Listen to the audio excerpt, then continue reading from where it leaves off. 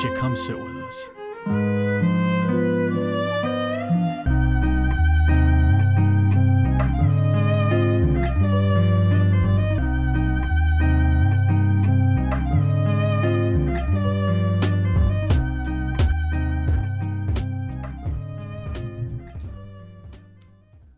Ladies and gentlemen, this is Mark Flores here with another great episode of Come Sit With Us. I'm with my co-host, Isaiah Martinez. Isaiah. I haven't been in these four walls in a long time. And between that time, a lot between us has happened. And Yep. I feel that this is a good open forum. This is pretty much going to be impromptu as much as it can be. I feel that you and I gotta let the audience know what's been going on. I feel that this would be the best format for that to happen, just because of what's been transpiring between us two individually and between us two as a unit. Yeah, it's been a while since we've done a show, since we've hung out, since we've really kind of communicated. It's been here and there, kind of like little updates, but haven't really talked or worked together in a minute. So I thought it was interesting that cool that we're kind of saving our conversation. Like, this is the first time we're actually having the conversation. Yeah. Like a real talk in a while, since we haven't really spoken to each other more than a couple of text messages here or there. Mm-hmm. And a lot, like you said, has gone down. A lot has happened from the last episode till now. So there's a lot to kind of talk about and get into. Yeah, definitely. 100%.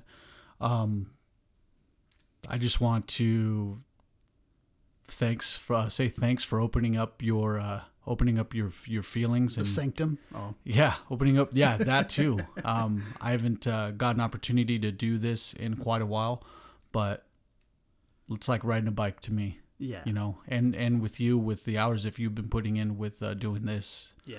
The experience is going to be there. So yeah, it really sucked because I didn't want to stop what we were doing, because we were already on a roll. Like, we were on a streamline of like just putting out episodes after episode, which I thought was cool. Like, I wanted that. I wanted us to have like a backlog of episodes and post up more consistently. So the fact that it wasn't like we just fell off or anything, it was really like we had to stop.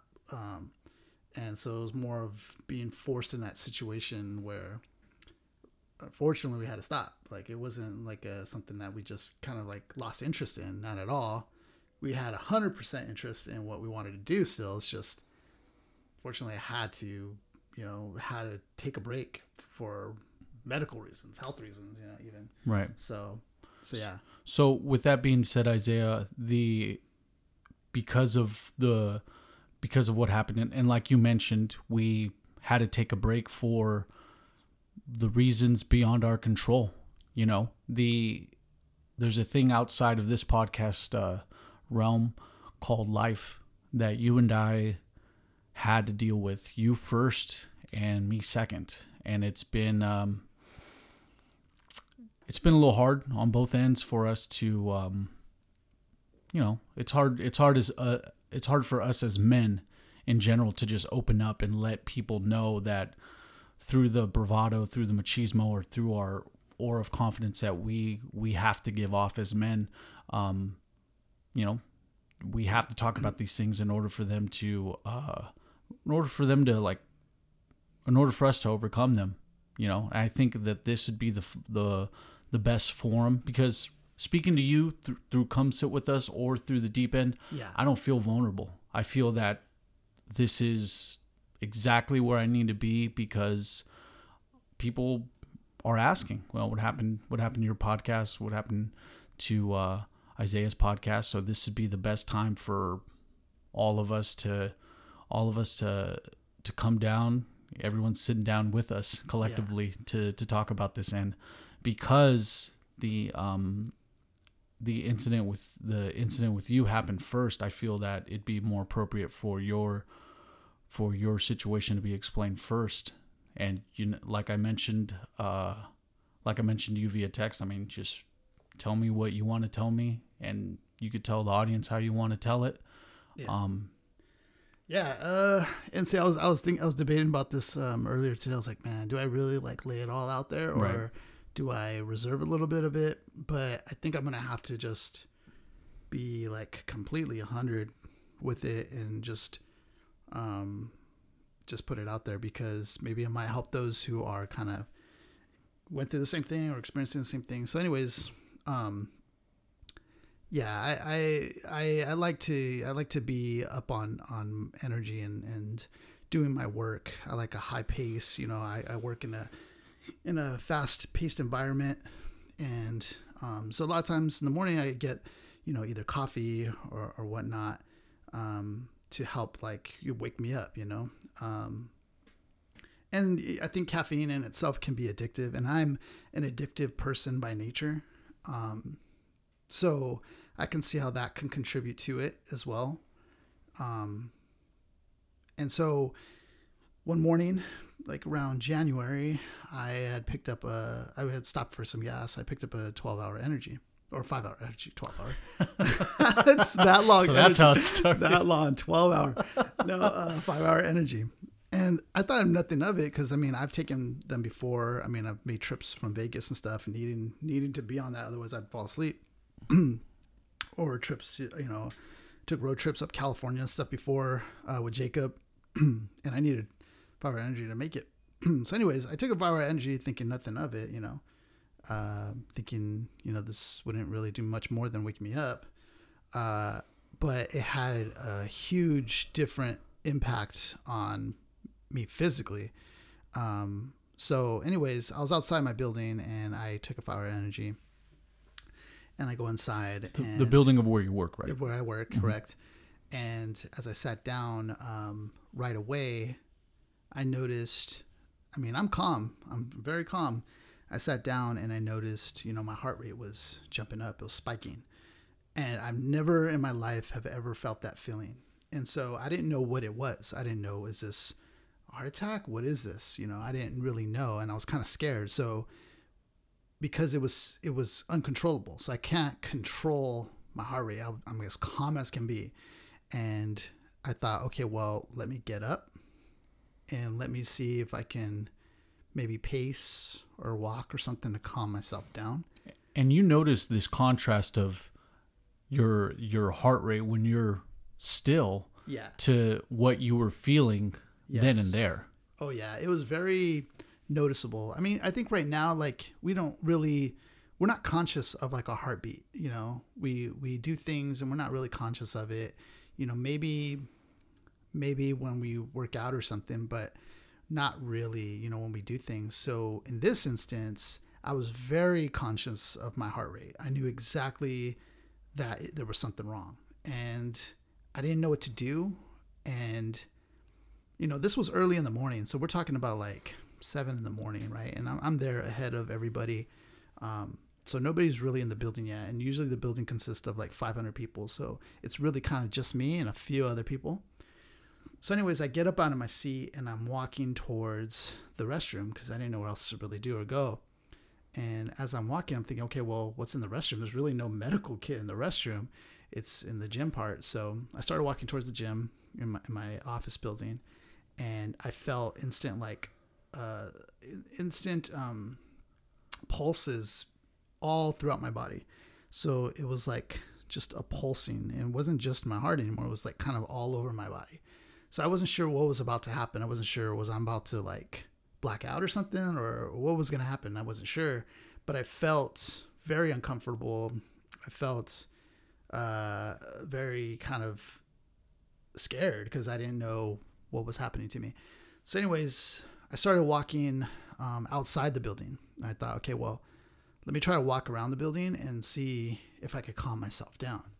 So I'm pacing and I'm walking, and I noticed that it starts calming down a little bit. So my heart rate was still going up. I mean, I could say it was probably close to like 140 probably. And mind you, I'm not doing nothing, you know, to attribute to that. I'm just walking, pacing, you know. So anyways, it almost felt like this is the best way I could describe it. Like if you're going 100 miles per hour in first gear or something like that. That's kind of the feeling that you feel. So as I was pacing, I came back inside and it was still going, and there's nothing I can do about it. So I instantly had text my management team, and I was like, hey, I gotta leave. I can't stay. I'm really sorry, but I would stay if I could. I really can't. There's something that's happening with me, and I need to go. So they understood. They were like, okay, you know, take care of yourself, blah, blah. So I ended up having to drive back, and I was kind of scared because I'm like, what if this feeling comes back? You know, at the moment when I was about to drive, it kind of went away. So I wasn't feeling it anymore. So I'm driving back and trying to like have calm thoughts because I'm already kind of like freaked out, and I'm already kind of having this anxiety now because I'm worried about like, what if this happens while I'm driving? You know, what can I do? I mean, I would assume I'd be able to pull over still, but still I'm by myself. Yeah, and adrenaline's going. Yeah, my adrenaline's going. I don't know what's going to happen. You know, I don't know what's going on with my body. So I'm very kind of scared at this point because I don't know what this means. I don't know like how severe is this? You know, what is this that I even had? So anyways, I ended up driving back, and it's about 30 miles out from my home. So probably about an hour or so without traffic, within that time frame without traffic. So I'm coming back, and as I'm approaching my house, I don't know if it's the feeling of me almost kind of being there or whatnot, but this another kick of some sort of adrenaline came to me, and it made my heart rate kick again. So it was going up close to 150, 160 wow. heart rate as I'm pulling in my cul-de-sac. Excuse me. So I literally barely made it into my house, like household. And I immediately like hit the bed, and I'm just like trying to calm myself down. And, you know, unfortunately, as I was laying in bed, it still wasn't calming down. It was still beating quick, fast. And so immediately thoughts in my head are coming to me of like, is this it? Like, is this the way I'm going to go out? Like, you know, I'm thinking of like, I haven't even done enough yet. I haven't even completed what I wanted to do in life yet. Like, there's so much more I haven't even done. And, you know, immediately, you already know, Mark, I'm a person that's always been kind of God-centric. I always want some sort of connection with God and all that stuff. So, you know, immediately for me, that's where I drew to. Like, I went immediately to God and started praying and stuff like that. Which I mean, I usually do, you know, here and there, but, you know, I kind of just was pleading, you know, to God, like, hey, I don't know if you can hear me. If you can hear me, please, please, please, please help me. And I hate that I'm even crying to you at this kind of moment, you know, but please, if you can hear me, please, you know, spare me and give me some more time to do what I need to do and to, you know, serve you and stuff like that. And so a lot of those thoughts were going through my head, and I literally started kind of calming down as I did that. And I think it's because, you know, to me, God is like a safety net, and I've always went to God in moments of need, and, you know, constantly, whether people believe it or not, you know, I feel like God has always come through and answered my prayer. So for me, it was kind of an antidote to my anxiety, because I feel like with God, it's like, you know, there's nothing that can stop you when you have God on your side. That's how I feel, you know, me personally. So anyways, I calmed it down for the rest of the day, and I didn't know how to break the news to like my family, because, you know, it's tough. It's almost like taboo when you tell somebody that, you know. It's like, let me ask you this. So at this moment, when you're telling yourself, wow, I have to really let someone know about this, was there something holding you back to letting them know about what's going on? Yeah, for sure. There was, because I didn't want to alarm people. I mean, I had recently just lost my dad, right? And so I didn't want to add more to the plate of being like, you know, I might possibly die too, you know, mom, brother, whatever, you know, family, like, and I didn't want to put that, and we were already going through like, you know, our own things, trying to get over that, you know, so I didn't want to put that additional added stress, you know, on them. And it was almost kind of like a denial on my part too, because I didn't want to like kind of admit it. Like, you know, I thought I could be strong enough to withstand this and get over it, and nobody has to know about it. Like, I can get through it. But I, you know, even my willpower was not enough to go through that. Like, I was literally helpless, you know, and I couldn't do nothing about it. And there were people that would ask me, you know, hey, want to go and do all this? And I couldn't. And I didn't want to say why. I just said, I can't, I'm sorry. No. But, you know, I was completely helpless to even do anything. So that day I was trying to just watch TV, trying to calm down. And see, the thing is that it was so bad to the point, like, even if anything on TV had remotely anything that was alarming or stressful or any type of scariness or anything like that, anything that would trigger my adrenaline, it would actually work and it would affect me. So if I watched anything scary, anything with suspenseful music, my heart rate would jump up just because it was triggering me, now my anxiety even. Wow. So I was kind of very careful with the shows that I was watching. So I was watching Cheers because Cheers was just a calm, you know, there's nothing too crazy. It was very calm and, you know, about a bunch of friends working out little small problems, and it wasn't anything crazy. So that actually really helped me. My mom comes home and I have to take care of my DMV because I had to renew my license. So, you know, she goes, hey, did you want me to go with you? I'm like, I was thinking about it in my head. I'm like, well, this situation just happened. Am I good enough to go and renew my license today too?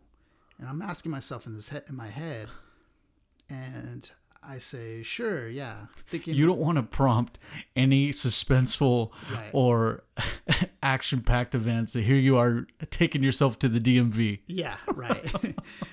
Yeah, and I thought I could get through it. I thought, it's the DMV. It'll be fine. You know, I'll be okay. I can get through it. So as we get to the DMV, already just kind of driving there, I started feeling some sort of anxiety now. So I'm feeling like almost kind of like, what if something goes wrong? Like, what if something happens and I can't control it? Everything's building up. In front of my mom, in front of like DMV, like, you know, I'm tripping. I'm like thinking this all in my head, and while trying to maintain a conversation with my mom, she's talking about other things that are happening, right? So, so we're there in the DMV, and as we get in line, I feel almost kind of like this weird, not claustrophobic, but this weird sense of like pressure and time, and we're in line waiting, and I'm trying to just like hold it together, and that feeling triggered my anxiety once more, and it kicked my heart rate up. I want to say probably 160, 170. Jeez. I'm at this point, it's like I'm at this point telling my mom, I'm like, hey, call 911, and she's like, what? Call 911? Because on the outside I look fine. On the outside you couldn't tell nothing. So it was just in the inside I was racing my tail off, right? And so she was like, what? Call 911? She didn't get it. And I'm like, call 911. My heart's racing right now. It's going close to like 160. So she was like, what? No, wait. How? Why? What happened? And I'm like telling her, like, earlier today I had an episode.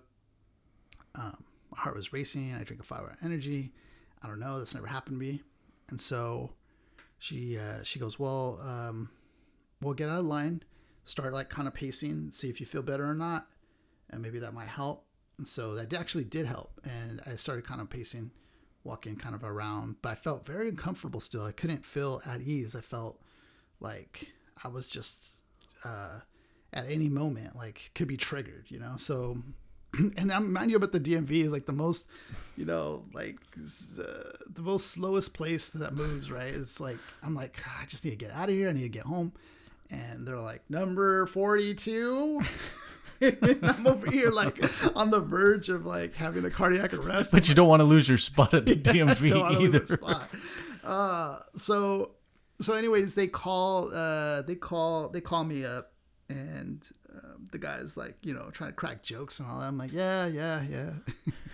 He's like, trying not to die here, please. He goes, we're all switching to the chip now on the DMV. I'm like, all right, man, I don't care. And he's like trying to ask questions. You got time to take a survey for your real ID? Yeah, basically, he's asking a bunch of questions. And then the thing is, you have to take a survey too. There is like a electronic survey. You have to answer all these questions. And I'm like, I could barely make it. And I'm like, putting it all in. I had to take a picture. I had to do a new photo. And mind you, in this photo, and I have to look at this photo every day now, right? Remembering that feeling. My gosh. This photo, I was barely making it. Like I almost thought I was going to die. So anyways, I ended up getting out of there. We make it and I come back. But after that, I realized I can't go nowhere right now. I have to stay home. So and mind you, this is in January. So right before my birthday. My birthday's on January 11th. And this was taking place like January 5th or something like that. So Kobe was still alive at this time. COVID wasn't fully around yet. It was in China still. So all that happened. And I went to the emergency. Now, the emergency was like a wrong move for me because I found out according to my benefits, which kind of sucks for emergency, it's like $500, right? And I didn't know that. So I went to the emergency thinking, okay, well, they'll take a look at me and see if there's anything immediately. So anyways, the doctor that looked at me, he comes over. He's like, he asked me questions, if it's been in the family or anything like that. And, for my grandfather, he was older. He was like 70 at the time he had a heart attack, right? My dad, he didn't have a cardiac arrest. He did have, he had multiple things going on with him, actually. He had diabetes, he had cancer. But that was all towards like, I think he was approaching 60. My brother, he did have an issue similar to mine. And I fully haven't even heard all his story about that. I know what happened. And yeah. So I told the doctor that my brother, something similar kind of has happened. And my father, but he wasn't so interested much as those two, or as the grandfather. Slightly on the father he was. So he ended up like checking my chest and everything. He determined that I was fine. And at that moment, I actually kind of was fine. But I told him, well, what if it like triggers again, blah, blah, blah. And so he gave me like some sort of like some sort of drug that relaxes you. And I forgot what it was called. And I really felt super relaxed. Like I felt like I wanted to just knock out, fall asleep. So that was cool. But like months later, I found out like just for that, it cost like $500 for me. Yeah. So I was still kind of uneasy though, because I didn't know, well, what was it? What really happened? Was it just the 5 hour energy? Yeah. And so I actually was, and I did it. The funny thing is I did an episode, the Jeffrey Epstein episode, the second episode on the Deep End. And I was actually feeling that way while I did that episode. Oh my goodness. So I was feeling like, I was very conscious of my heart rate, but I was still in that place where it was like, I had to stay home. I couldn't do much and I could almost die. And I'm like thinking like, I need to do this because I need to finish it. And I don't care like where I'm at in my life. I just want to finish this, get this out, and I feel like this has just been research I put so much work into. And this is something I'm just driven to do. And I don't care what I'm feeling. I want to put this out. So on that episode, I was actually like feeling like the worst ever. And then after a while, I got better. So there was a time period where you and I were banging out episodes. Yeah. And I was okay, all until I ate these chocolate almonds, right? Weirdest thing ever. And we had like this little container of chocolate almonds. And man, they were good, dude. And I was addicted to them. They were really good, apparently. Right. They were like such a good snack. I wasn't like too hungry, but I was kind of hungry. And so this chocolate almonds was like the perfect snack. And I was studying like for the next podcast I was going to do. And I'm taking these almonds and I went to sleep. And then I woke up in the middle of the night, my heart's racing. Oh, man. And it was the worst feeling ever because I couldn't sleep. And I'm tossing and I'm turning and I'm like, dang, like I thought this was gone and now it's back. And mind you, I had work the next morning. And we had to do payroll that day. So payroll's like the most important day for us because there's so much stuff we got to do. And I couldn't be there. And I told my boss, I'm like, hey, I can't be there today. I'm having another episode right now. And this is all on the verge now. This is on the verge of the COVID now, where businesses are barely starting to shut down now. And I want to say this was like late March, maybe. I could be wrong on that. I'm not sure, but I want to say it's like around that time. And so that was actually like that day I called off. I worked 2 more days and then I was off, like on furlough after that. Mm-hmm. So that episode happened, and almost for a week I was kind of out. I was out of it. And I don't know if it was just in my system or what, but I had to let it get out of my system for almost like a week. So at this point in the middle of March, when the businesses start shutting down and everything we start realizing that, hey, look, COVID-19 is actually more dangerous than we thought. So at this point, the only people that you've communicated this to is people within your family. Yeah. And not me or anybody else. Right. Not really. I haven't really told you yet. No. During this time, you could have fooled me to tell me that because I wouldn't be able to tell. So it's just, I just want to stress the amount of how close you kept it to the chest, and we were none the wiser, you know? Yeah. Yeah. And it was really kind of embarrassing for me. Not embarrassing, but it was just kind of like, you know, I didn't want to put myself in a position like, oh, you know, like what's like, you know, it's just, you know, putting your medical, or not your medical, but your health issues out there. It's like, for me, I wasn't ready, I guess, at the time it's going to show as a sign of weakness. We can admit to that. Yeah. Yeah.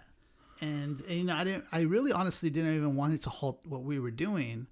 And the only reason it did is because it got to the point where it was so bad. I mean, I couldn't even get out of bed, you know? And that's because we were still doing the show. Like, we were still doing it. Mm-hmm. And after a week passed, like everything was fine. Everything was fine, but then I would start having little moments here and there where it would happen again. And so I couldn't rest at ease, like knowing that this can just happen to me at any given point in time. And so this is during furlough now. So furloughs happened.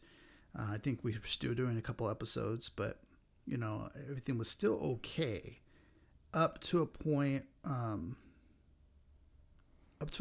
when it did get so bad where I really couldn't leave the house. Like, I mean, other than stay at home policy that we had, I actually really couldn't leave the house myself because I felt like any little thing I did, my heart was racing.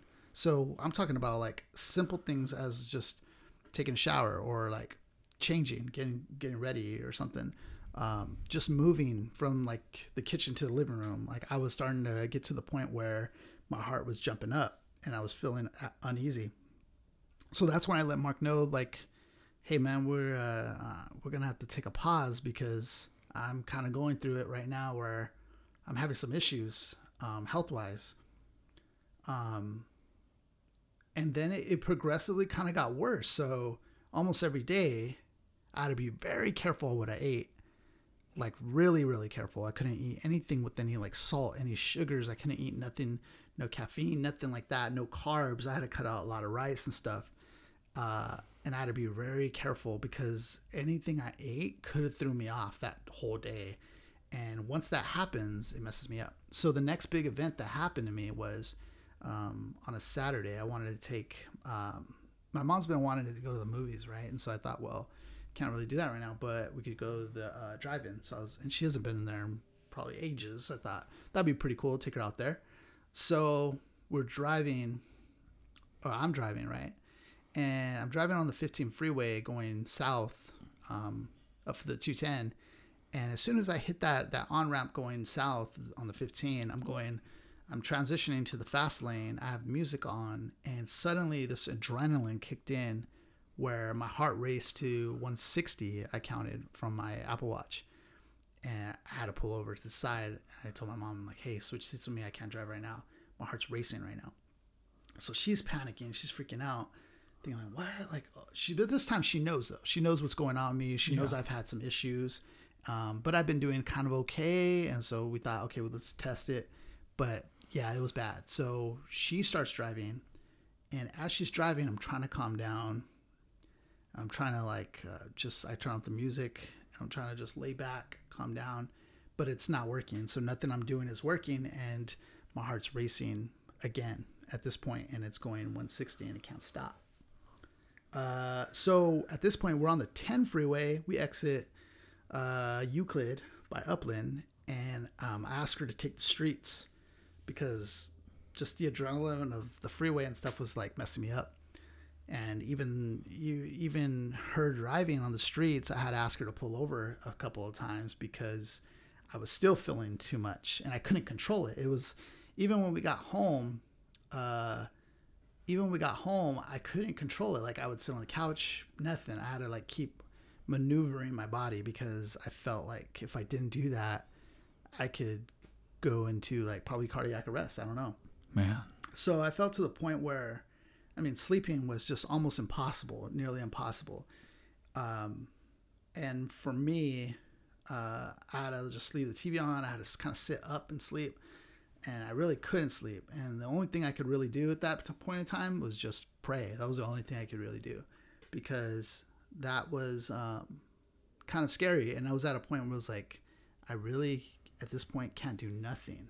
I can't. And I was thinking, like, how am I going to go back to work? Like, how am I going to do anything? How am I going to be able to just, do the simple things if I can't do anything right now? Yeah. So I was kind of like at a point where I was kind of like, not depressed, but just kind of like at a very sober thought of like what, out of all the points and times that I've lived, like what has been the main important thing, and why haven't I focused on that thing? So I was kind of like thinking back about life, kind of going through like what could I have done different, what could I have done better, what moves could I have made. And, because I was thinking, like, this is kind of it. Like, to me, I was thinking, I don't know what's going to happen after this. Is there going to be one moment where I can't control what's happening? Because it's, no matter how calm I can prepare my mind, it's out of my hands. And so I'm thinking, what if this goes too far where it stops, At any moment, my heart can just beat so fast. And then, so I was on the edge of preparing my mind to be like, okay, I have to prepare myself to go through death. So what I did was I kind of said my piece with some people and just kind of saying my last fair wishes to them. Because I was to the point where I thought I wasn't going to make it. And so I was kind of in God mode, right? And that at that point, I'm just trying to like make at peace with God, and trying to just do the little bit that I can while I'm here. So that's kind of where I was at that point. I was a very dark place as far as like my hope was kind of diminished at that point. But I want to stop you there because you go and you mention the fact that you end up making peace with God. But not only that, but I was one of the recipients of those text messages. Yeah. And I want to tell you this is going to be the first time you're hearing this from me, but I was floored. I was literally floored.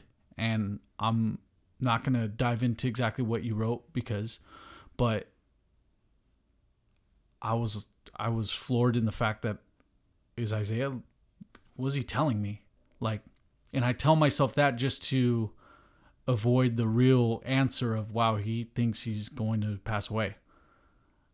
It got that serious for this situation. And I felt uneasy, bro. Like 100%. I felt uneasy that like, that this whole situation left us that, it left you that aware to where you're like, well, I think I know where I'm going next. Yeah. I want you to let the audience know. I mean, how does it, not a lot of people get to that type of place so young and so early in life. Well, now it's changed my perspective because at one point at work, there's a lot of competition, you know. I mean, whether it's out there or not, there's secretly this like competition to like, you know, rise in the ranks and get paid more and stuff like that. And I'm very competitive too and stuff like that. And at this, and a lot of times I'm like competitive in ways just to excel, right? But it changed my perspective a little bit in that way. Like, I'm just happy to be alive and breathing and just to be working. And I don't even care about being the best at it. I'm happy to be working and be coming home and doing what I need to do and be living. You know, those are the things I'm most appreciative of. I could care less about, you know, me excelling any more than anyone else. I am just happy at this point. Like, I'm just even working. I'm happy that we're even doing another episode again. I'm happy that, you know, I don't care as far as like, and not in the sense like I wouldn't care that if it did do great, like our episodes and whatnot. I do, but it's not my like my ending desire, you know? Yeah. And I told you before, I was like, I want you 100%. Yeah. Before I do not care about putting a halt to this, no matter how long it takes, for the benefit of the well-being of you and myself. Yeah. So I appreciate that, because you were being transparent with me, knowing that, hey, look, if I don't want you to see something happen in the midst of an episode that I didn't tell you about, or, you know, that I didn't end up trying to help on my end health-wise. Yeah. Yeah. So did you end up taking this step of saying, hey, look, I got to put my best foot forward and I got to find some help? Yeah. So that was where I had to do. I was really left at like no other options other than seeking professional help. I mean, and that's what I did. So I now, mind you, I set up this appointment with my primary doctor, right? And the day of the appointment, I was to the point where I couldn't get out of bed anymore. Just getting out of bed and it's so crazy because it was like, it stemmed off of that one thing. And we're in like May, April, I think. And this stemmed from the taking the 5-hour energy in January. And suddenly throughout this whole year, now I'm not like able to even walk, which was crazy. So anyways, that day of the appointment, I couldn't even get up. I had to get like a wheelchair to like wheel me to the car and wheel me inside the hospital. So, and you know, I'm fairly young still, but the doctor saw me. Even then, my heart was still kind of racing. So he recommended me some medications, and he was going over with me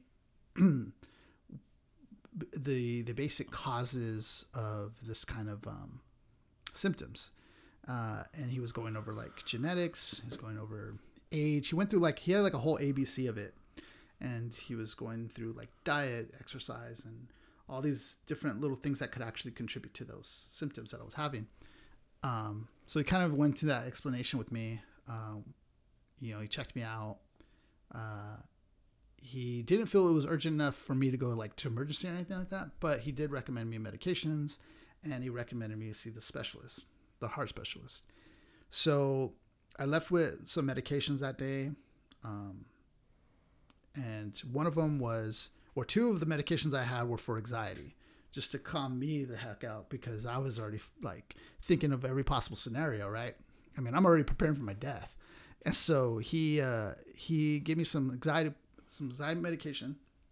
It wasn't like a heavy dose or anything, but it was just enough to like calm me down in case I get in situations where I was like driving on the freeway or something like that. And then he gave me one medication that calms down my heart rate.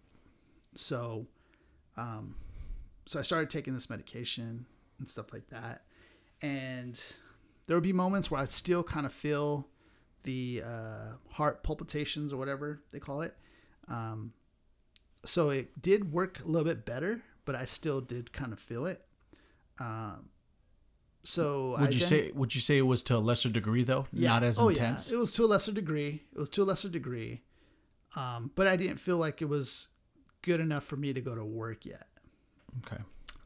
So then I see a specialist, right? I see the heart specialist, and he comes in, sits with me, talks with me. I mentioned about my brother, things that have happened before, and it's okay. So he kind of gives me the rundown of like what they can do, what they could check out. And so he had me go through the works. He had me go through the x-rays. He had me do sonograms. He had me do a CAT scan. He had me do the stress test, blood work, all of it. So I did all those things. And I was starting to actually feel better. So I'm starting to feel better now through the coming weeks. So I'm now scheduled to go back to hear all the results. And this in itself is kind of scary because you don't know what the results are going to come back as. I'm thinking of like, dang, do I have blood clots or something? Do I have issues with my arteries already? Yeah, like those are serious things. You're going to get all the answers, and it's going to culminate at this meeting where some dude's going to open up a folder of you. Right. And give you the rundown, and he's not going to he's going to give you straight up with you too. So he's not going to just like, oh, you'll be all right. He's going to give you straight up. So they did. So they opened this folder, like you said, gives me the rundown. He goes, Isaiah, your heart looks fine on the sonogram. The x-rays, he said there's no type of abnormalities or anything that stands out, or we don't see anything like that. He goes, your arteries look fine. There's no blood clots. I mean, I'm thinking right away, those are good news. That's good news. But I'm still like hesitant. Like I'm waiting for the but. Like that's what I'm waiting for. And he just tells me that my sugar level is a little higher than normal. And he classified me as pre-diabetic. So I didn't like to hear that, but there was good in that it wasn't diabetic. So that's manageable. That's something I can control now. So I was kind of to hear that, but also at the same time, that was good news, really. So he also told me like my vitamin D was extremely low, which is very important. I guess it like protects a lot of your organs and stuff like that. So it's very important. And he goes, you don't go out in the sun too much on. I'm like, no, not really. I don't really go out in the sun, because my skin, I mean, I get sunburned real quick. But so he told me to take vitamin D and all that stuff. And he went over like the stress test scores and stuff like that. I said I did fine with that. The sonogram came out fine. The CAT scan didn't find anything. So that was it. He suggested that I diet better, exercise better. And to see like a nutritionist on that for help. So now I'm scheduling a nutritionist to kind of go over more of like a better plan, more well-disciplined. And I'm not, I can't drink alcohol, caffeine, anything with sugar in it. So I have to cut out a lot of the carbs too. So those things automatically right now, I haven't had coffee in forever, Yeah. So I haven't taken anything like that. Now it's really just kind of water. So I'm okay. And now I've been kind of, even after that news, I've been kind of waiting though with you, because I'm like, well, I just want to make sure, I'm actually good. So now I've been able to go back to work. And it's funny, the timing is crazy. Like the moment, like I'm barely declared okay is like when I'm going back to work and I'm able to work, So in the end, for me, it's like a big lesson as far as like taking better care of my health, because when last year came around, like during the holidays, I fell off of working out. I was working out when I went to New York and all that, but like after that, I stopped working out. Holidays came, then that happened, and then COVID happened, and then, like I haven't really been working out since that point. So it's been a while since I've been on track, eating right, working out and stuff like that. So it's just taught me a lesson. Like I got to stay on it and focus and be disciplined on it. So yeah, man, it was pretty scary. And I didn't want it to halt what we were doing, but it was like, it forced kind of at least me, to be like, I can't even just do that right now. As much as I want to, it's like, I have to focus on getting myself better before I do it, so. There's a big sigh of relief, though, when you know that everything else is fine. And in my eyes, and keep in mind, Isaiah, I'm only on the outside looking in, pre-diabetic, you can control that. And that's the best part, is that you can, with what you know now because of the help that you got, that none of these other factors matter, but the main root of it all can stem from you being pre-diabetic. How did it feel knowing those answers? How did it? I felt better at ease. Like, now I at least knew what was going on with my body. So it put me at ease mentally, which I think I needed too, because, I think overall, even doing podcasting, well, particularly what I was doing is I was studying a lot, right? So I was going, even when you came in this morning, I was midway in a study, of like the research and stuff I'm doing, because it's kind of what my show's about. Even that, I think, can take a toll on you mentally, and maybe it contributed to it. I don't really know. I didn't feel like it did, but perhaps it could have too. Yeah. In the midst of all that, but yeah, it just, I took my body kind of for granted. I thought, like, taking this 5 hour, and then 5 Hour Energy is very concentrated caffeine. So it's definitely not good at all. Like, whether or not it doesn't have any sugar, I guess, but it's still highly concentrated caffeine. So it can still do its damage. It's the 2 cups of coffee within, what is it? 2 cups of coffee within that. It feels like it for sure. It's in that shot. Yeah. It feels like it for sure. I mean, and the thing is too, is like, I don't even like to feel dependent on that. And I kind of felt like maybe I was depending on the coffee too much, like that. And so it's kind of liberating now, because I don't feel as dependent on these substances. Like, I feel like more kind of, I'm drinking water, and I don't have to have caffeine to get through my day. Like, I'm just kind of, and it's really, I mean, I'm forced to now, but it's still good feeling that I'm not depending on those things. When I went cold turkey on coffee, so I mean, you've seen me with a cup of coffee here and there early in the morning every time we ever hang out. Yeah. I would have it every day, probably 6 days a week. Yeah. In November I went cold turkey on it, and those caffeine withdrawals are no joke. Yeah. You will get crazy headaches during the times that you're supposed to nurture yourself with caffeine. So I feel you on that, man. 100%. Yeah. Because and even worse than that, talking about energy drinks. And I've had energy drinks before too. And, that was also kind of another fear. I'm thinking, did I harm myself by taking these before?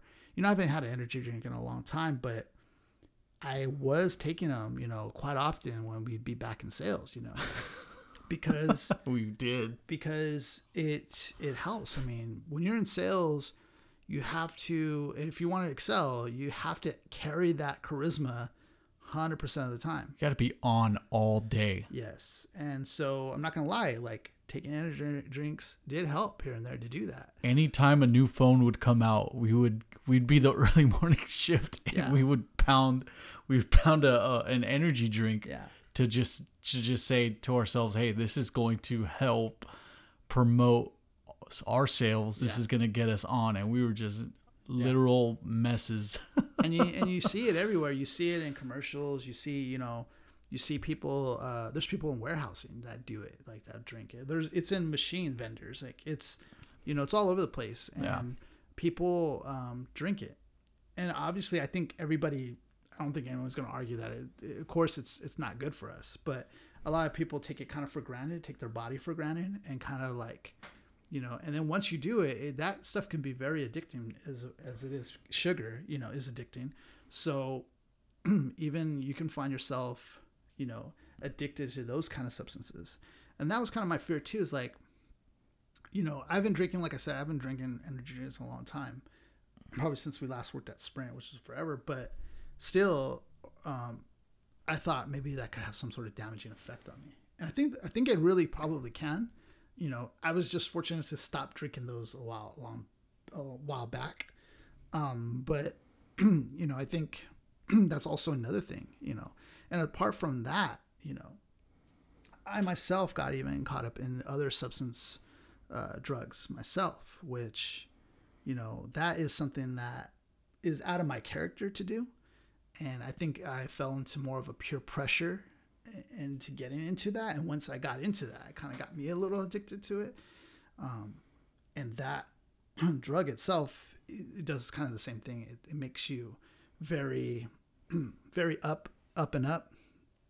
And so, those are another things that can be very damaging, as much as I was conscious about, health and diet and exercising, because I was doing those too, I would also step out of character and do some things that weren't good for my body. So, I don't know if that was necessarily contributed to this, but in the long term, I think it has something to do with it too.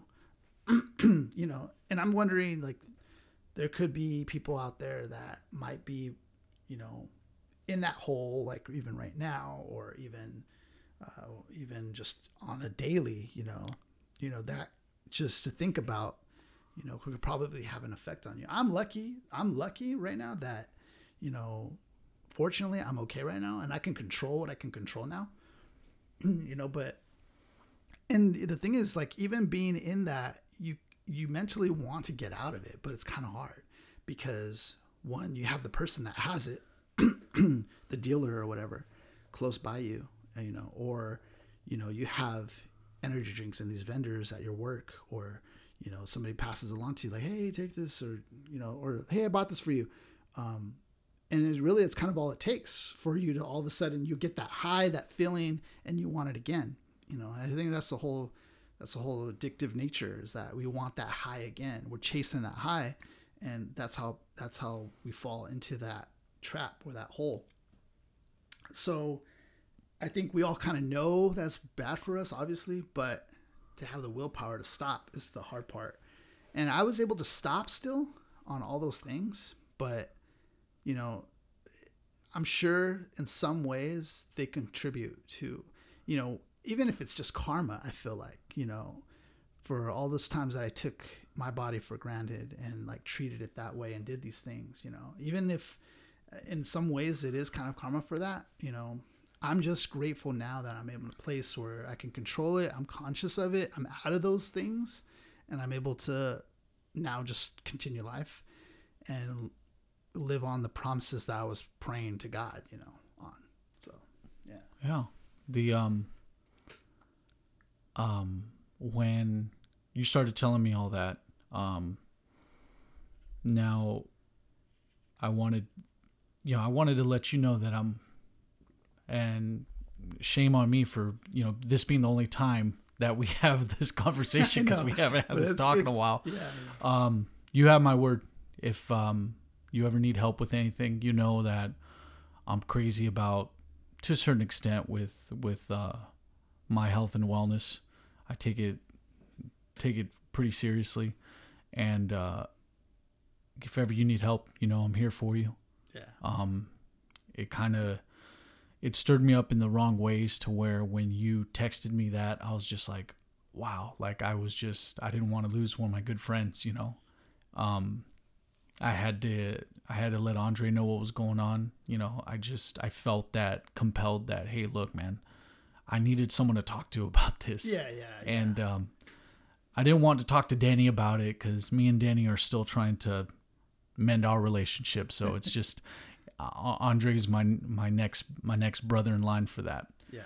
And tell me about what, because you went through your own little kind of scare a little bit there too. And I recently hit you up like, hey man, we're ready to do the show again, man. And then you kind of like let me know something. I was like, oh crap. Yeah. So that's how right now in this moment that we're talking in, like we're starting to hear these more and more often, and it coming closer and closer, So yeah. I thought was like, oh dang. To close on my point, man, I'm here for you. So if ever you need me, I'm here for you, dude. But to go with, I'll go with that one now, but I kind of want to go in order. Okay. Of what's going on, and I don't know what happened. I don't particularly like talking about it, but I feel that this is the best forum for that. But a couple months ago, actually almost 2 months to this day, my dad passed away, and 2 weeks before that, I'm with a friend, and we're watching Onward, and it's a movie about two brothers trying to find their dad. Yeah. And right. their dad's passed away, Right. but they're trying to come up with a way to see him again for a short while, for a day. It's a great movie. 2 weeks before my dad passed away, I didn't think it was that all right of a movie. I thought it was great, but it didn't play to me, and on a Friday I get home from work and I'm excited because I fired up my computer again and I'm playing Roller Coaster Tycoon again. How do you still have that? I'm playing Roller Coaster Tycoon and I'm just trying to make my business thrive. Stupid. Having a business you got mindset. All caught up in the Sims game. trying to running a business myself and wanting to run a theme park at the same time. I got excited, so I fired up the computer, and it's like 4:00, and I start getting messages on my phone saying for my aunt that's in New Mexico to call me, and I'm like, oh man, I don't want to call her. Like it's either my dad or my grandpa, and so I call. And she's like, Mijo, I'm sorry to be the one to tell you this, but your dad passed away. And I was just hoping, granted, I love my grandfather so much, but for it to be my dad, it broke me 100%. And I got off the phone, and I don't know if the neighbors heard, but I yelled really loud. It was bad. I just... the last time I saw the guy was in August of last year, and all the memories start coming back, and and it's just anger and frustration because it's like everything starts coming together. Like I wish I saw him more often. I wish. So I don't know what ended up happening, but I got grounded really quick because I get a call from my brother, and he's like, you heard? And I'm like, damn, like that's it? Like I heard? Yeah, I heard. But your brother is, he's very different type of character. Like I know it hits him too. Yeah. But he's very, I don't know what it is. It seems like to me, he like always tries to stay strong. Yeah. But, he's the MVP for that because I was always trying to look his direction to see if he'd shed a tear or something, but I haven't seen anything from him.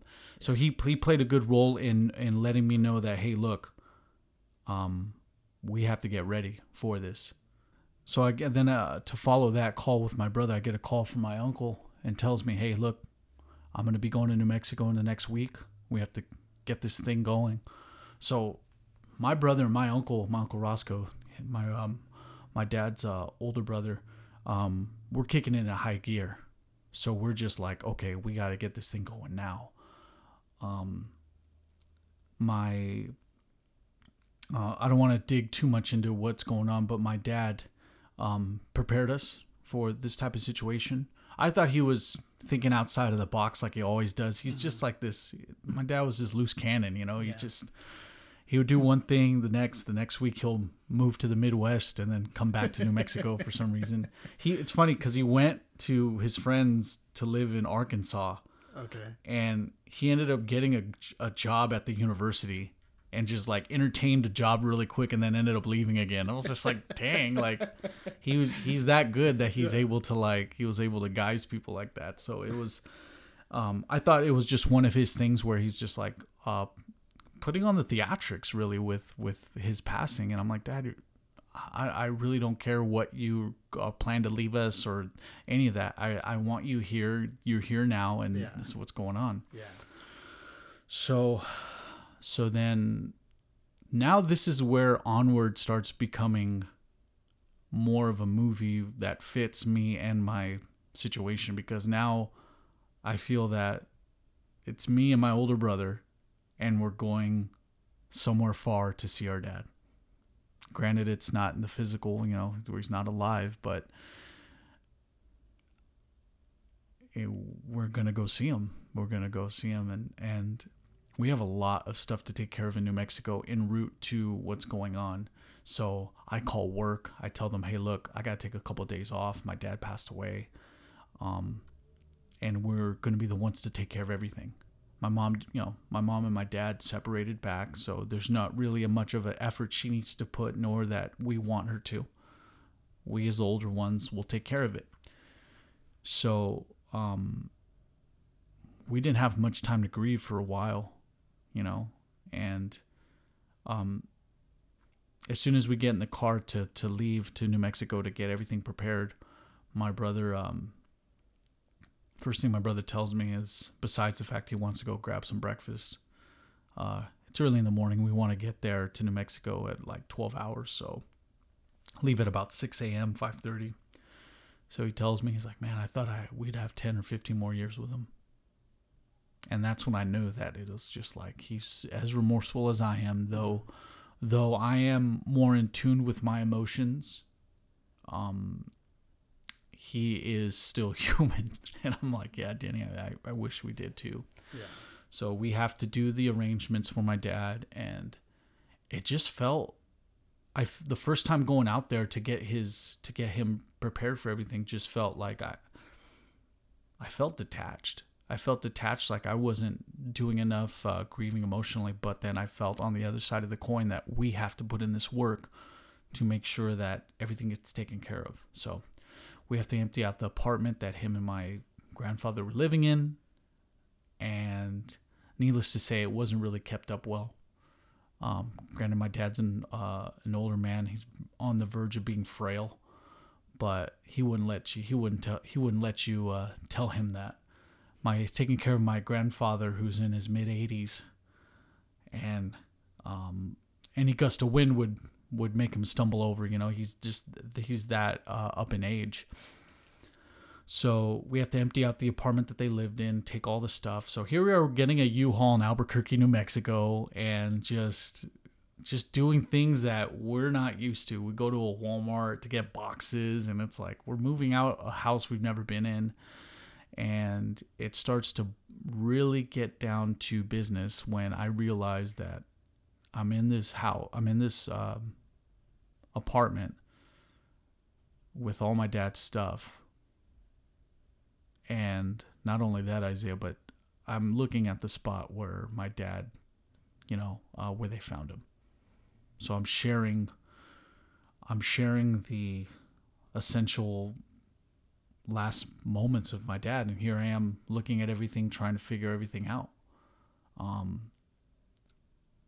To be short, there was no foul play involved or any of that, but my dad probably was overworked and just fell over and died. Amidst this pandemic, if I was frustrated in knowing that if COVID-19 took my dad, I was going to be irate.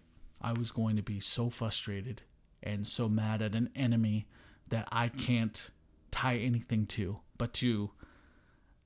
it'd be the enemy in the sense of, yeah, I have all these pent up emotions that I need to take out of. I'm going to blame you, COVID-19. But it wasn't that, thankfully. So here we are cleaning out the apartment, taking everything out. So we have to, in New Mexico, all the major cities are far away from each other. It's like the slogan for New Mexico should be, welcome to New Mexico, 500 miles to fun in any direction, because there's nothing out there. There's nothing out there but sunshine and work. That's it. So we have to go to Albuquerque, New Mexico, from there to Roswell, New Mexico, where all the family's at. And that is a 3.5-hour drive. So here we are in my Prius. We go to Albuquerque first. And then Denny gets the U-Haul, and we just hightail it to Roswell. So here I am in my Prius, and he's following behind me, and here I just see Denny just like driving in the rear view. We get that taken care of. We unload all the stuff into the new place that my grandfather's gonna live in, and everything starts coming to be a little more comforting because I'm with family, and everyone's giving their condolences, and mind you, this whole time my phone's blowing up because I made the announcement, and I made the announcement probably 2 hours after I had to collect my marbles. 2 hours after my dad passed away, I just had to let everyone know. As soon as I found out, I just felt that. I had to let everyone know. Yeah. So we end up getting the arrangements done, and then we end up driving back home from New Mexico back to California, only to return another week. I think it was like a week and a half later. And man, 12 hours of driving, coming back. I did the 12 hours straight through by myself, and did the 12 hours back by myself. I don't like people driving my car. So Denny offered to drive sometimes, and I was just like, no, we're not doing that. We're not doing that. So then we, the time that we come back, because the funeral home's arranging everything, they're gonna bring him to the funeral home and everything. There's a lot of restrictions going on with that, so it's like we want to make sure we're abiding by the social distancing, but it's like on the same thing, it's like we have to grieve for this loved one. Yeah. And I feel like the having a service too is like a very important part. I don't know if you guys had one yet. Have you guys had one? Yeah, we did. Okay, I feel like that's a very important part to kind of even release some grievance. For me, it was very important. Like, I feel like that day kind of helped me not put it to not like a closure, but it did help me in some sense at least express the grievance. For me on that. Yeah. But I feel like it's very important too. I mean, it's hard though because the timing, like you said, it's like right in the middle of like the whole thing is going on. Luckily, New Mexico at this time was relaxing all the restrictions, so we were able to have an appropriate service for him and everything. So, cool. To build onto me coming to this service, we Denny rents out a Dodge Caravan, nice Dodge Caravan. I'm like, all right, cool. We're not in my little tuna can Prius. We're actually able to like relax. So my mom and my brothers, my Tommy joins us this time because I have short notice and stuff. And my Uncle Mark decides to join us. So my uncle calls me. He's like, "You mind if I go with us?" I was like, "Come with us. Like we'll all go." And it felt good to have him there too because my uncles, they never get enough credit, but they've been holding the crutch of real fathers to me. My dad knows that. I blatantly admitted it to him that like I have father figures already. My dad to me is my friend, but my father, my literal father, won't carry that role as much. So I've always thanked my uncles for that, and for them to actually be there and be supportive during this time. It felt like like whenever the moment's right, I can always be their son. Yeah. So whether it be my uncle Russ from my dad's side, or my Uncle Bob or my Uncle Mark, they've always helped me out no matter what. So it felt good having them there.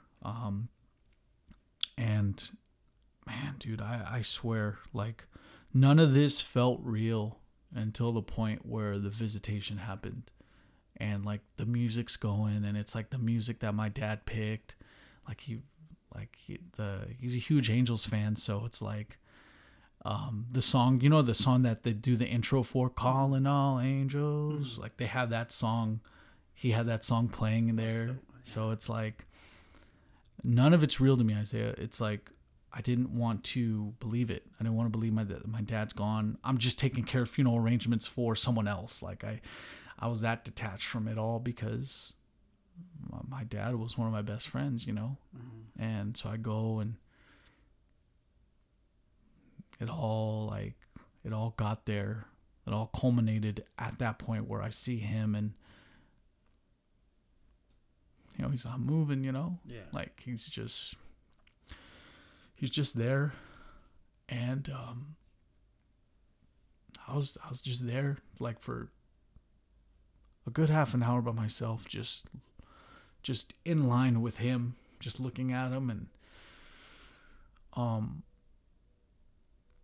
man, it just felt, everything started feeling real, you know? Yeah, it kicks in. Yeah. Even like some little like relics that I have in this office, you know, remind me of my father, and like it makes me pause. You know, it makes you like, it's weird. And somebody told me too that it comes like the wind, like you never know when it's gonna happen, but then there'll be a moment like boom, that just hits you when you start just reflecting it's on a it. Crazy roller coaster. Your dad was super cool, dude. Like, I mean, I met him just a few times, but I already knew he was a cool guy.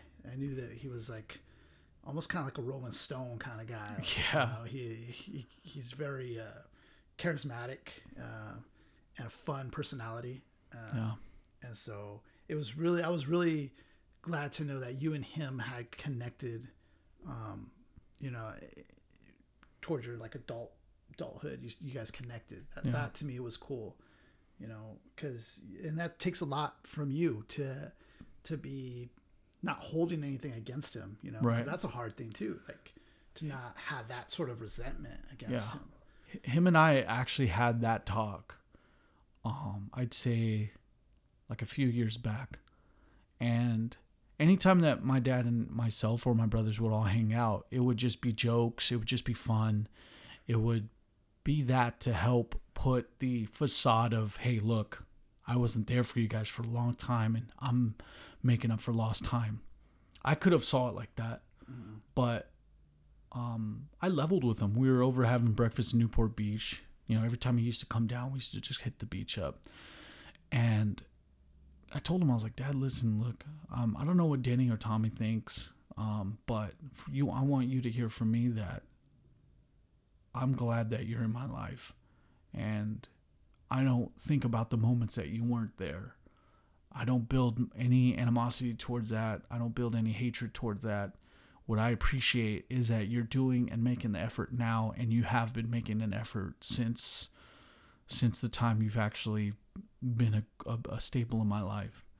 And we opened up. We opened up for a first time in a long time. You know, we had a one-on-one, and I was just able to tell him how I felt. I was like, look, hey, whatever you and my mom, what issues you and my mom had, that's fine.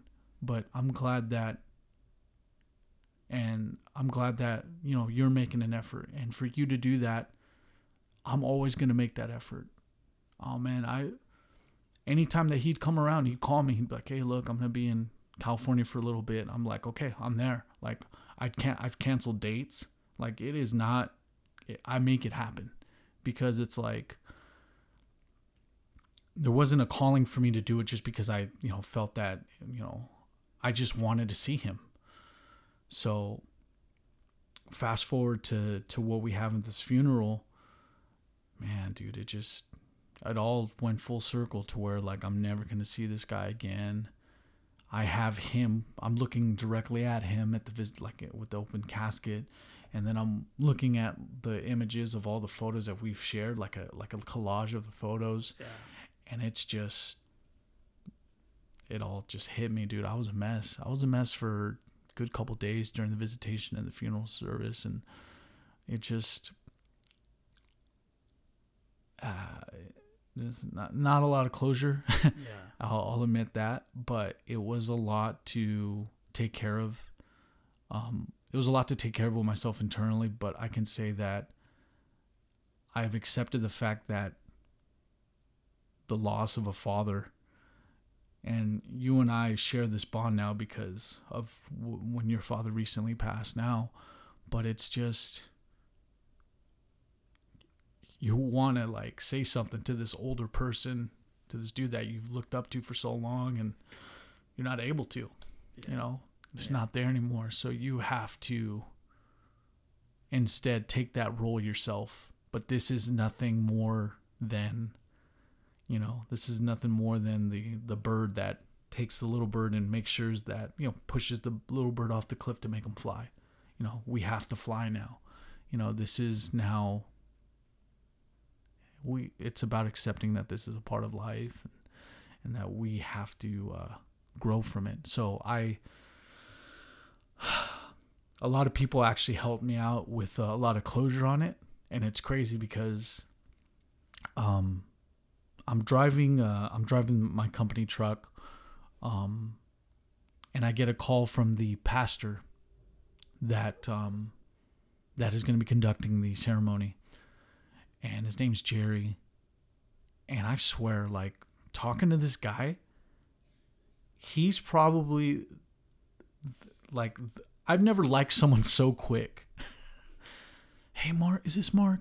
Hey, Mark, this is Jerry. I'm going to be the pastor for your guys' memorial service. I'm just so sorry for your dad's loss. And I'm like, dang, man, like, I feel you right now. You are a genuine guy. And he's all like, man, if you have something to tell me about your dad. Like, so him and I talk for about 45 minutes, and here I am driving the company truck, and I'm like trying to keep myself together. I just don't want to be like, yeah, man, I really miss my dad. Just merge over to this other lane.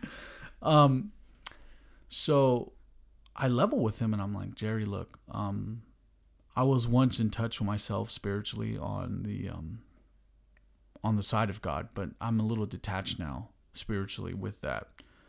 What can you tell me? What can you tell me in this time that's helped you out? Because he even told me, he's like, Mark, the thing that pains me most is that I've lived to see my mom and my dad live into their 90s, and I still wanted more time with them. It's never going to be enough time. And I'm like, the guy told me everything I needed to hear. Yeah. And it was so comforting that, like, someone shared that same perspective of, here's a kid that just lost his dad and he wants more time. But it's like, look, I've had the extreme of it. I've had my parents into my 90s and I still wanted more time. So it based my perspective in just saying, hey, look, the moments you've had, cherish them, remember them, and it go from there. And man, that as soon as I saw Jerry in person, dude, I gave him the biggest hug. I was like, thank you for those comforting words when you told me all that. So it's just, yeah, I never heard it like that before. Like described that way. That's that hits on another level. Yeah, it's insane, man. And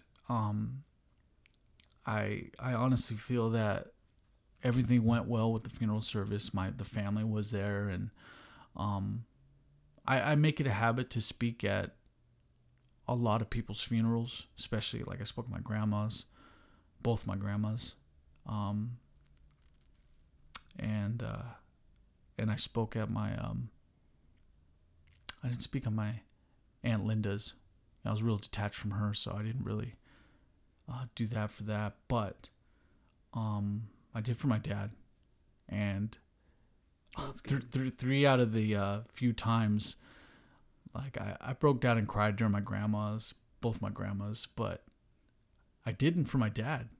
And, like, it felt great being able to tell a story without, balling up and crying about it, because it sucks, because once you start getting those emotions coming in, like, you won't be able to finish the story. But man, I swear, as soon as all of us broke the ice and started talking about our dad, everyone started to come up and just saying all these nice things about him, like how he was just, Dad was a smart individual. He was, well spoken, loved baseball. Like, man, he loved baseball. He knew stats and everything. And it's like, as much as the time I've never spent with my dad, I'm the spitting image of him. Like, I enjoy stats so much on the basketball side, but it's sports. I freaking do podcasting. It's like I'm there. I'm like out there. I put myself out there. Yeah. My dad does it too. He freaking used to do karaoke all the time. He did a lot of stuff. Yeah. Write papers, and oh my gosh, the guy was just out there, man. He was more out there than me. Man, Isaiah, I swear, it's like, as much as I could tell you about the loss of my dad, yeah, I'm a lot better than I was May 14th. You know, it's going to be a lot of highs and lows, but I'll close with this on that. The one thing that is always going to help me and put a Band-Aid on my flood of emotions is that the last time that I saw him, I don't know what compelled me to do it, but I recorded a couple of his stories. I don't know what told me to do that. I don't know what happened. I got my phone out and just started recording him. And I was just like, I like this. And then I started another thing. I was like, Dad, tell us a story of you at the IHOP. He worked one day at the IHOP. One day. And so he shares this story. And I'm just like, I don't know what told me to do this. I don't know what told me to record the photos, record the video of him telling the story. Yeah. And I don't know what compelled me to take one more photo with him. And we took one more photo, and that was the last time I saw him, you know. And anytime that you have your loved ones around, see if you can just sneak in a video, because it helps. I can go to my phone right now and just watch that same story over and over again, and it's like, man, it's he's there. He's live and in living color. He's alive, you know. It helps a lot. It helps so much. And not only that, but I don't know if every person should do this, but it helps for me. Record your loved ones, but record them saying goodbye to you. Because it helps. I can always look back and watch the video of my dad saying bye to me. So it's a lot of closure with that, and I'm gonna miss him. I'm gonna miss him a lot. So yeah, it was that also, along with your health scare. Yeah.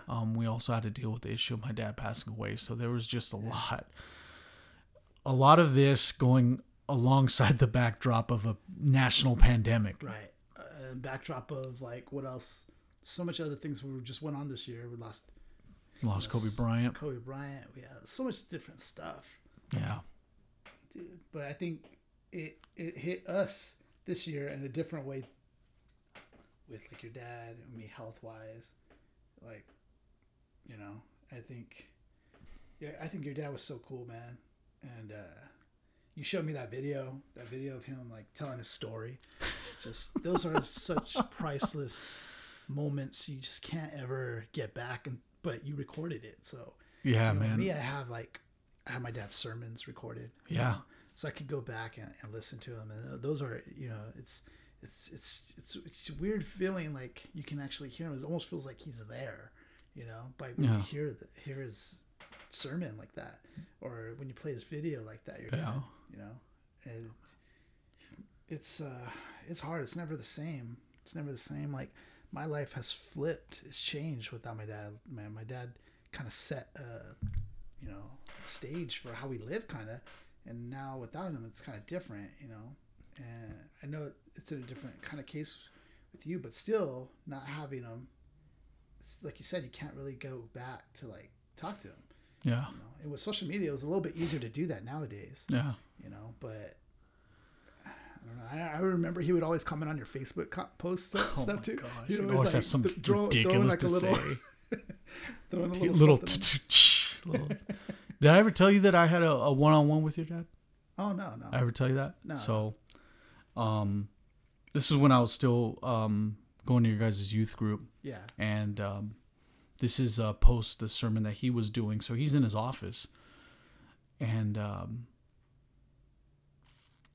just talked to him, you know, just told him, I'm like, hey, man, I'm glad that you're doing what you do because it helps me spiritually, you know.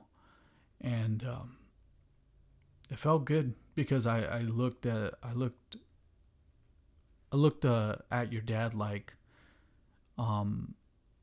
such a spiritual figure to me.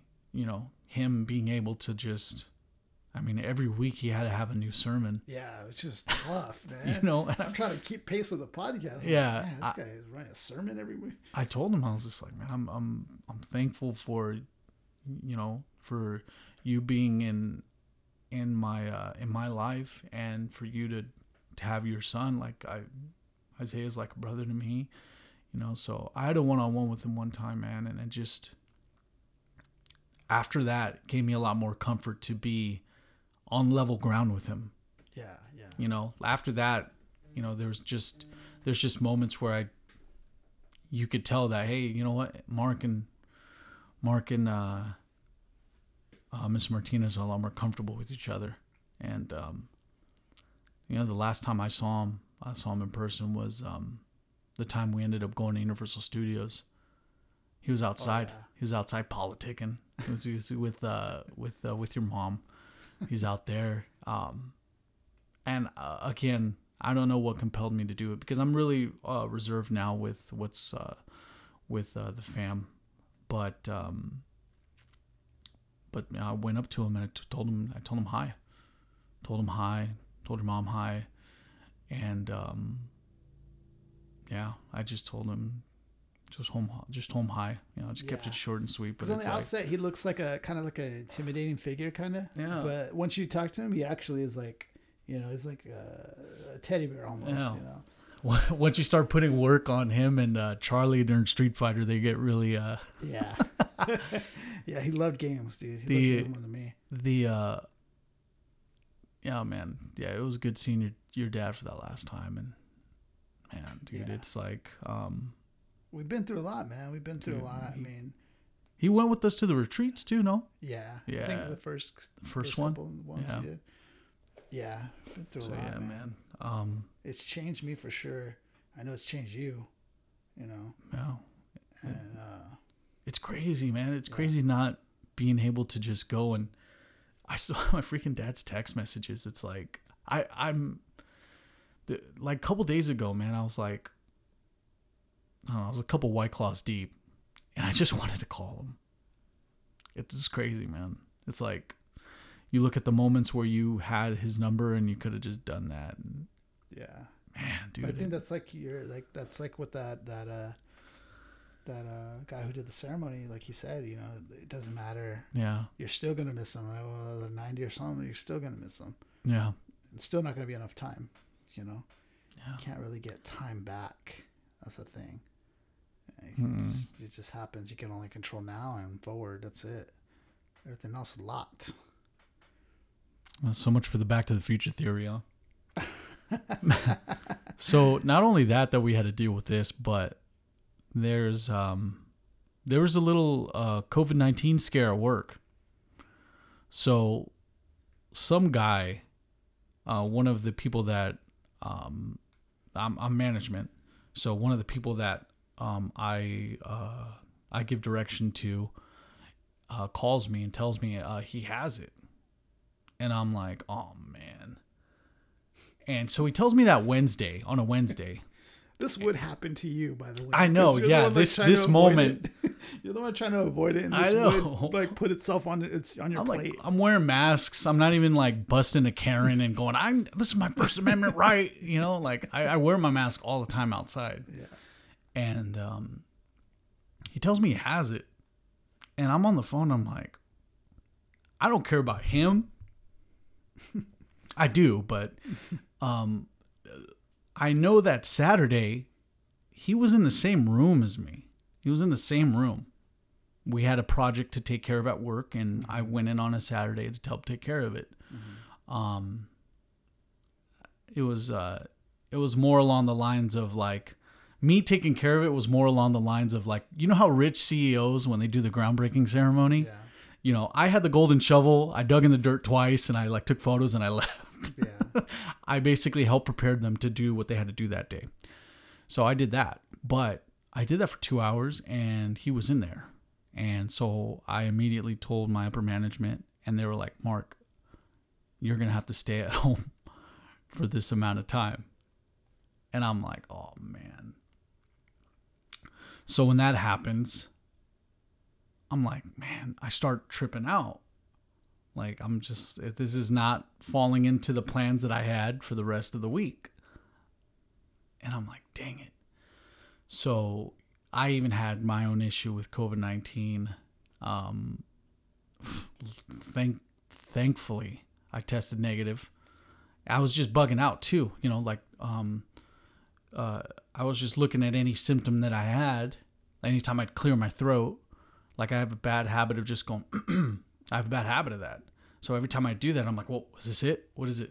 Like, so I, self-isolated, did the thing that I had to do. And yeah, even myself, I had my freaking COVID scare to deal with. So, thankfully I can return back to work safely. None of it ever happened. So I'm in a hazmat suit, by the way, right now. Yeah, exactly. You're in a hazmat suit. This is like the scene from E.T. where E.T.'s on the bed. But a big old tunnel is like, what's that boy's name?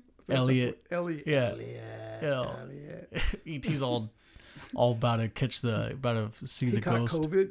He got COVID. Elliot. And then he resurrects all of a sudden. I know. Just all of a sudden. And the kid knows they're back for you. Yeah. So I had that scare, and it's like typical in the life of Mark Flores. We had to deal with a COVID-19 scare. Yeah. So it is very serious. I mean, we're seeing more now where it's happening to people closer, in people's work like, even at my mom's work, she works at Staples, there was like some cases where a few people not working near her, but they work like very isolated positions, but they had it. So they had to like take them home. So it's like, it's situations where I'm seeing, and I work at Hot Topic, so I see a lot of stores that have to close because people are getting it in the store sometimes, and they have to like close it down. Yeah. They have to close the whole store because of one person. Yeah. And they have to get tested and all that. So, we're seeing in the rise of us redoing the reopenings, we're seeing still, the pandemic's still spreading, the COVID's still happening. So everyone wear your masks, please. That's another thing is like, I guess a lot of people are kind of like over it or whatnot, tired of it. Right. And I get it. I get that. But you're really kind of doing it to prevent, yourself from spreading it. Yeah. Because, you could sneeze or whatever. And that's just a basic. When someone's not wearing it. Yeah. When someone's not wearing it, it's very apparent that they don't care about anyone else's well-being. Yeah. It's funny, but not funny at the same time. Because like there was a restaurant I went to where they said you had to wear mask only, right? You had to come in masked. So like come in with the mask, but it's weird too because like as soon as you sit down, you kind of have to take off the mask. So it's kind of like, did it prevent anything within the first couple of seconds of me wearing it compared to like me having to take it off like almost immediately after?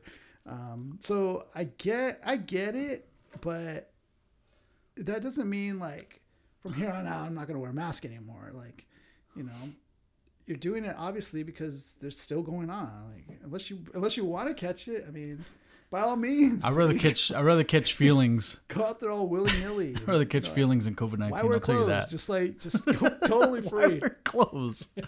Let it all hang out, guys. Forget it. I'm glad we had this talk, Mark. I'm glad too, man. Yeah. It felt we had to get a lot off our chests. Yeah. We did.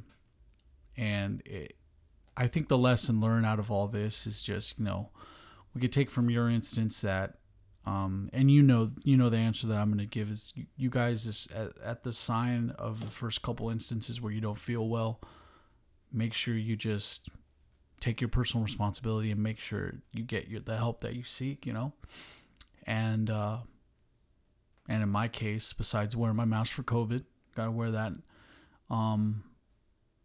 If you have a passing of a loved one and you feel remorseful because you didn't spend much time with them, it's natural because they're no longer there. You can't do that anymore. But something that I'm thankful for and I want to pass that experience on to other people is record as much as you can. And if it helps, even record them saying goodbye to you. That to me just helps me with volumes of how I feel. So yeah, it's been glad you sat down with me. I'm glad everyone sat down with us for this one, and I got nothing more to say on my end. If you want to close it out. I'm just glad that we're here and we're still doing what we do, and we're just going to continue on with life lessons learned and continue on with the positive energy that we got, still. Right. Good. Ladies and gentlemen, I want to thank you guys for tuning in to another episode of Come Sit With Us.